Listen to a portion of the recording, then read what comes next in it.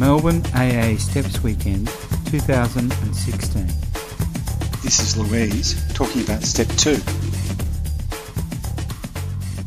Hi everyone, my name's Louise. I'm an alcoholic. Hi Louise. Gratefully sober today. Thanks for your share, guys. That was fantastic. I've identified a lot and heard already this morning some medicine that I need today to remind myself. I didn't know I was an alcoholic.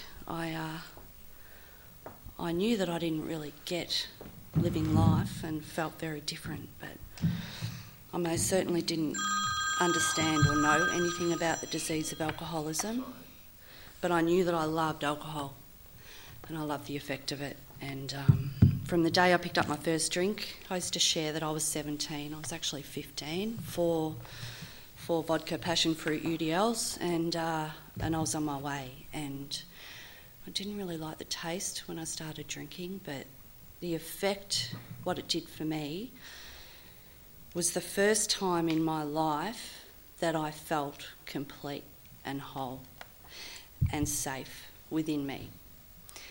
And I chased that effect for 26 years following that.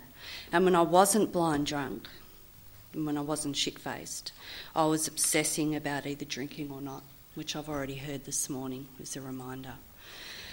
My drinking progressively got worse as I got older, and I've already heard this morning about trying to control it or not control it. But the truth of the matter is, if I drank how I wanted to, I drank out of control. And that's how I wanted to live.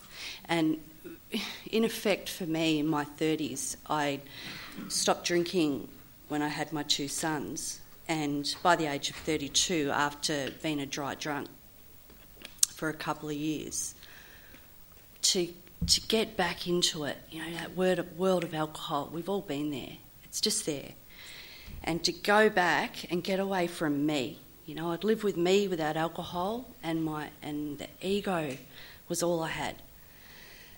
And once I picked up and started drinking by the age of 32, as I said, I progressively got worse. But I thought I'd found the answer. And I would sit out on my deck every night after work, and I'd have the kids fed, bathed, the house looked perfect.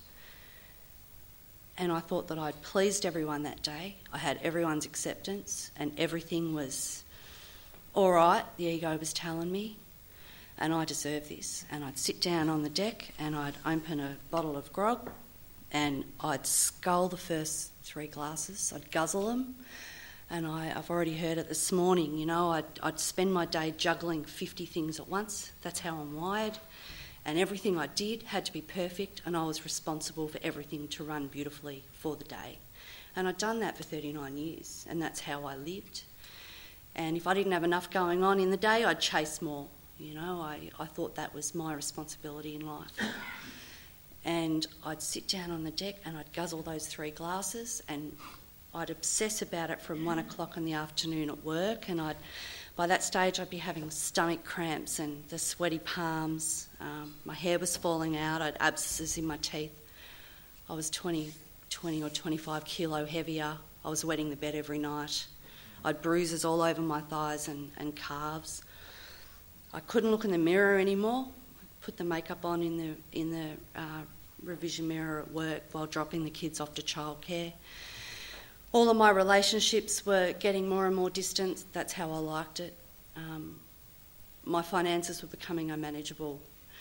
I was becoming more and more resentful on the fact that life was getting in the way of me getting drunk. And I'd have those first 3 glasses and I'd just think, oh, I'm here, you know, I've arrived. And all of my thinking when I was drunk, I felt normal.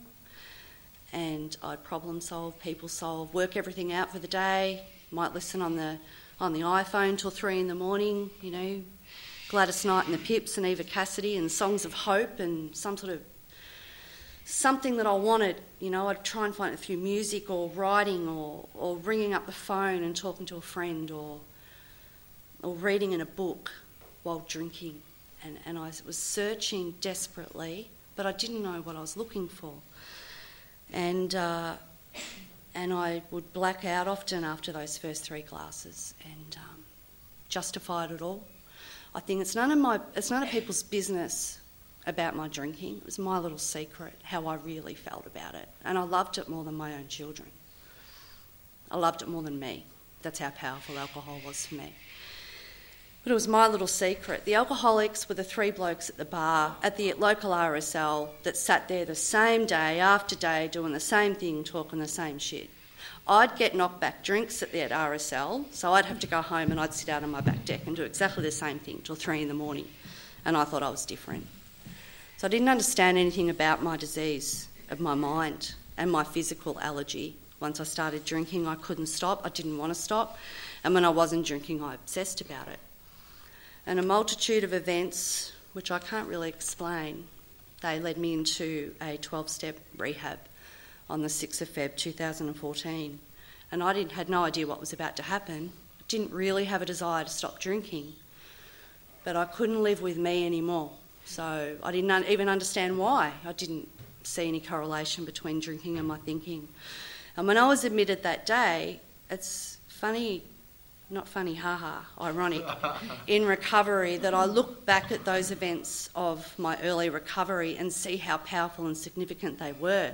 All that simply happened was that it was the most frightening day in my life for me, the most special person in the world, but also a piece of crap, to walk into a drug and alcohol rehab and ask for help.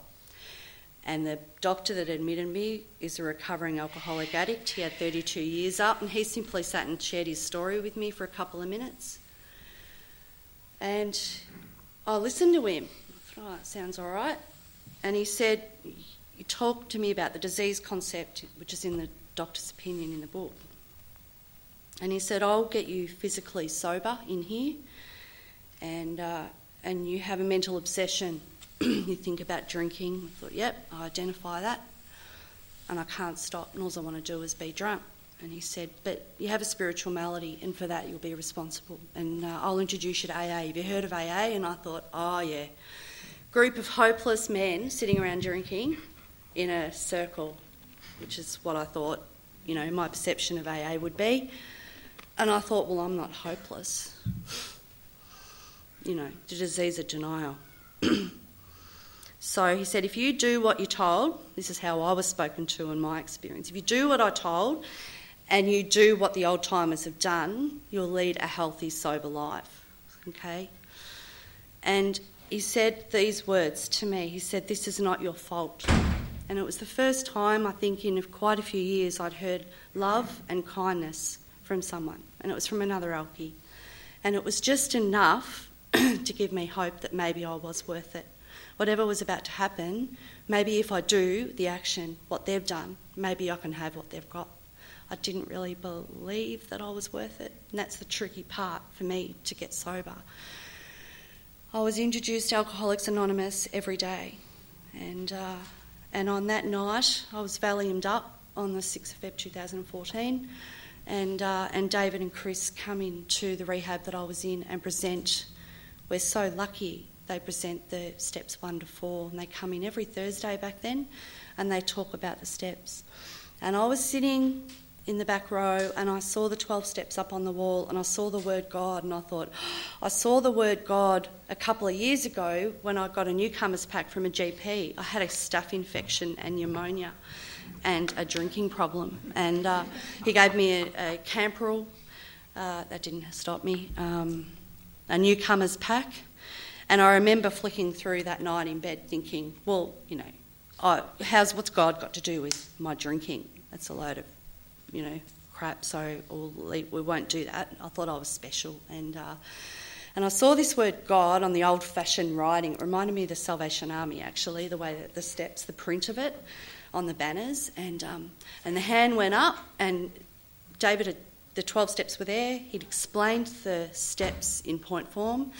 And I thought, done. I'm done it. Okay. And I said, what's next? And he stopped and he said, well, this is my first night. And he said, what do you mean? I said, well, I believe in a God. I was raised in a religion and I believe in a God. What do I do? And He said, as long as it's a God of your own understanding, Louise, you're on the right path. And I love the fact in AA I was never told or given direct answers, that I needed to find everything out from that day for myself. And I walked out to the smoking area and said to a man that was on day 9 after a bust. He'd been in AA for 10 years and he was very physically sick. And I looked up to him because he'd been sober for 10 years and he'd busted. And I said, what's going to happen? What do I need to do? I need to know. You don't understand. I need to know now. This is day 1. I said, my husband and kids are at home. You don't understand and I'm here. Just tell me the answer. And he said, you'll find out. And he walked off laughing to his room. And I thought, how dare you, you know. So my experience was that I started hearing things in rehab that I didn't understand how powerful they were. I heard, you're self-obsessive. You are so, you're so angry, Louise, you're either going to drink yourself to death or take your own life. And I'd say to the counsellor, no, I'm not angry, I'm frightened. And she'd smile. You're very persistent, Louise. You don't listen. Just be quiet and listen. And I'm fighting every day. And then, I'd sleep from 1 a.m. till 4 a.m. I'd be awake, ready for the next day in rehab, and I wanted it. I wanted to know. And I spent, as similar to what I've heard from Gay's experience, I spent the first 30 days without alcohol, and it was horrible. It was horrible. I was left with me. And they chipped away at my ego in there. They kept going and going, and they asked me to stay longer. It was a 28-day program, and they knew I was going home to a sick home, which I was a part of. And they asked me to stay in there. So thankfully, on day 30, a patient told me a horrible story of his experience. And he said, I'm going to leave. I don't want to tell anyone else. And straight away I tried to fix it. I wanted to make it better. I had to make it perfect. It's so painful to see other people's pain and me not be able to help. I was physically sober and I just wanted to get drunk and I couldn't. And I was in the hospital and I too went in and shut my bathroom door, same similar thing. I didn't want God help anyone to see me. And I started vomiting with fear and I was crying and I felt a depth of despair I've never felt in my life. And I got my book that night and I read the words, first of all, I had to quit playing God. And it was the first thing that I read in the book that I identified with, and everything that I was reading was almost like this book was written for me. And I thought, I'm an alcoholic. I'm an alcoholic.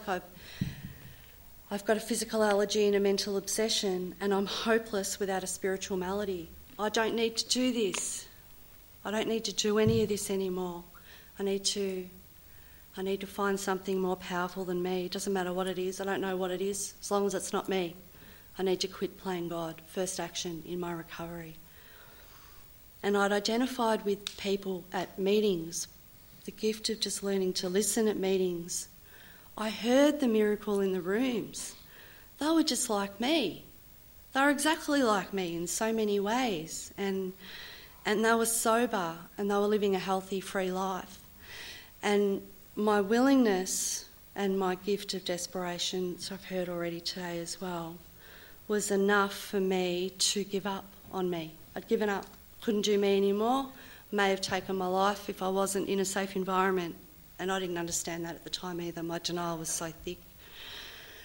So nothing, no light bulb, no bright light, nothing like that happened. But I can tell you with every depth of my core that once I saw how sick I was, that I was an alcoholic, that I was powerless over me. The only thing that can help me is me, and I can't help myself, and I'm powerless. What am I going to do? And I heard in the rooms what I needed to do. I needed to find something that wasn't me to guide my thoughts and actions in the day and to guide my thinking, and go to a meeting of Alcoholics Anonymous every day and don't pick up a drink under any circumstances. So I started to think, well, if I don't drink, I might have some peace of mind in my life. I might have some purpose. I might have some self-esteem. I just may begin to feel a part of. I may be able to live without the fear that I carry around and the self-pity and the loneliness, guys, the loneliness of the alcoholic. And I was given hope, and I woke up the next morning and everything was completely different. I was free of all of that. It was like everything was completely different, and I find it very hard to verbalise and share what happened, but all I know, it's the most certain thing and the most certain experience I've ever had in my life. The day I surrendered and the day I gave up on me was the day that I came to believe. You know, I came to AA. I love the words. I came to. The fog started to lift. I was 30 days sober, and I came to believe that a power greater than me could restore me to sanity. By the way, my definition of sanity for me, my experience, that I had an out of proportion perception of the world. My perception of me and everything else around it was completely out of whack. And from that day forth, I could let go, take my hands just off the steering wheel, autopilot. I'm very frightened of oceans. I don't think I'll ever go on a cruise, but never know. And every day I float in a massive ocean, and I just hold on to AA with both hands. And I believe each morning when I wake up, I have a choice today. I can either run the show today, and I can run on my own self-will, or I can try and get the hell out of the way and use these steps by coming to believe that a power greater than me could change my perception. It happened. The most amazing thing happened. I came to AA every day when I came home from rehab, and I met a woman that had a recovery that I wanted. A beautiful spirituality I felt safe with, and I wanted what she had. And I met her every week, and she just so kindly and lovely gave up her time in order for her to stay sober and help me. And we shared our experiences, two alcoholics sharing our experiences while going through the big book, and identified and came to understand that I don't keep me sober, something more powerful than me does. And it's been an amazing journey. Once I worked through the steps, and each day in sobriety as I continue steps 10, 11 and 12, it keeps cleaning up all the crap. I'm still cleaning up wreckage from the past. I'm still able to, by putting in the actions in the day that's right for what I'm guided by my higher power, I'm starting to understand and get a balance of who I really am. And I didn't know that day I was walking into rehab. I thought I was going in because I was a hopeless, ugly, fat, drunk with no future. And 2 and a bit years on, my life is very soft and gentle if I do the suggested things. I'm free of being responsible of anything other than this very moment. That's what the Serenity Prayer is all about for me. I don't need to drink. The mental obsession left me by working the other steps in the program, which you'll hear about later. I don't think I had blind faith before I got step 2 and before it came to me. I don't think I had blind faith, but I was trying to work it all out. And by not working it out, everything was a complete paradox to me in recovery. By not doing and thinking too much, my thoughts aren't real, by the way, I heard in rehab.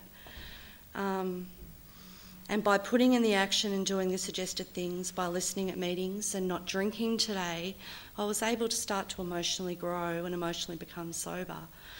And my spiritual malady is only treated as much as by the action that I do to treat it each day.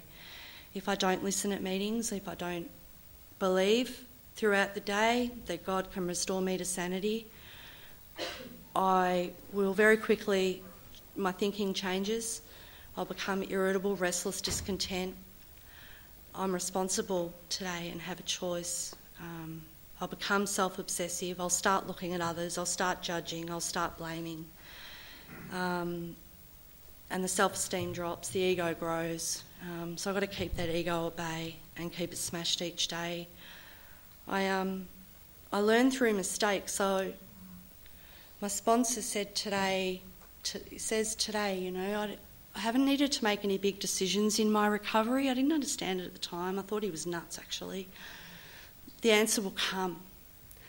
And I've found by me actually not doing anything and just letting it happen, and by working the steps and keep bringing it back to me.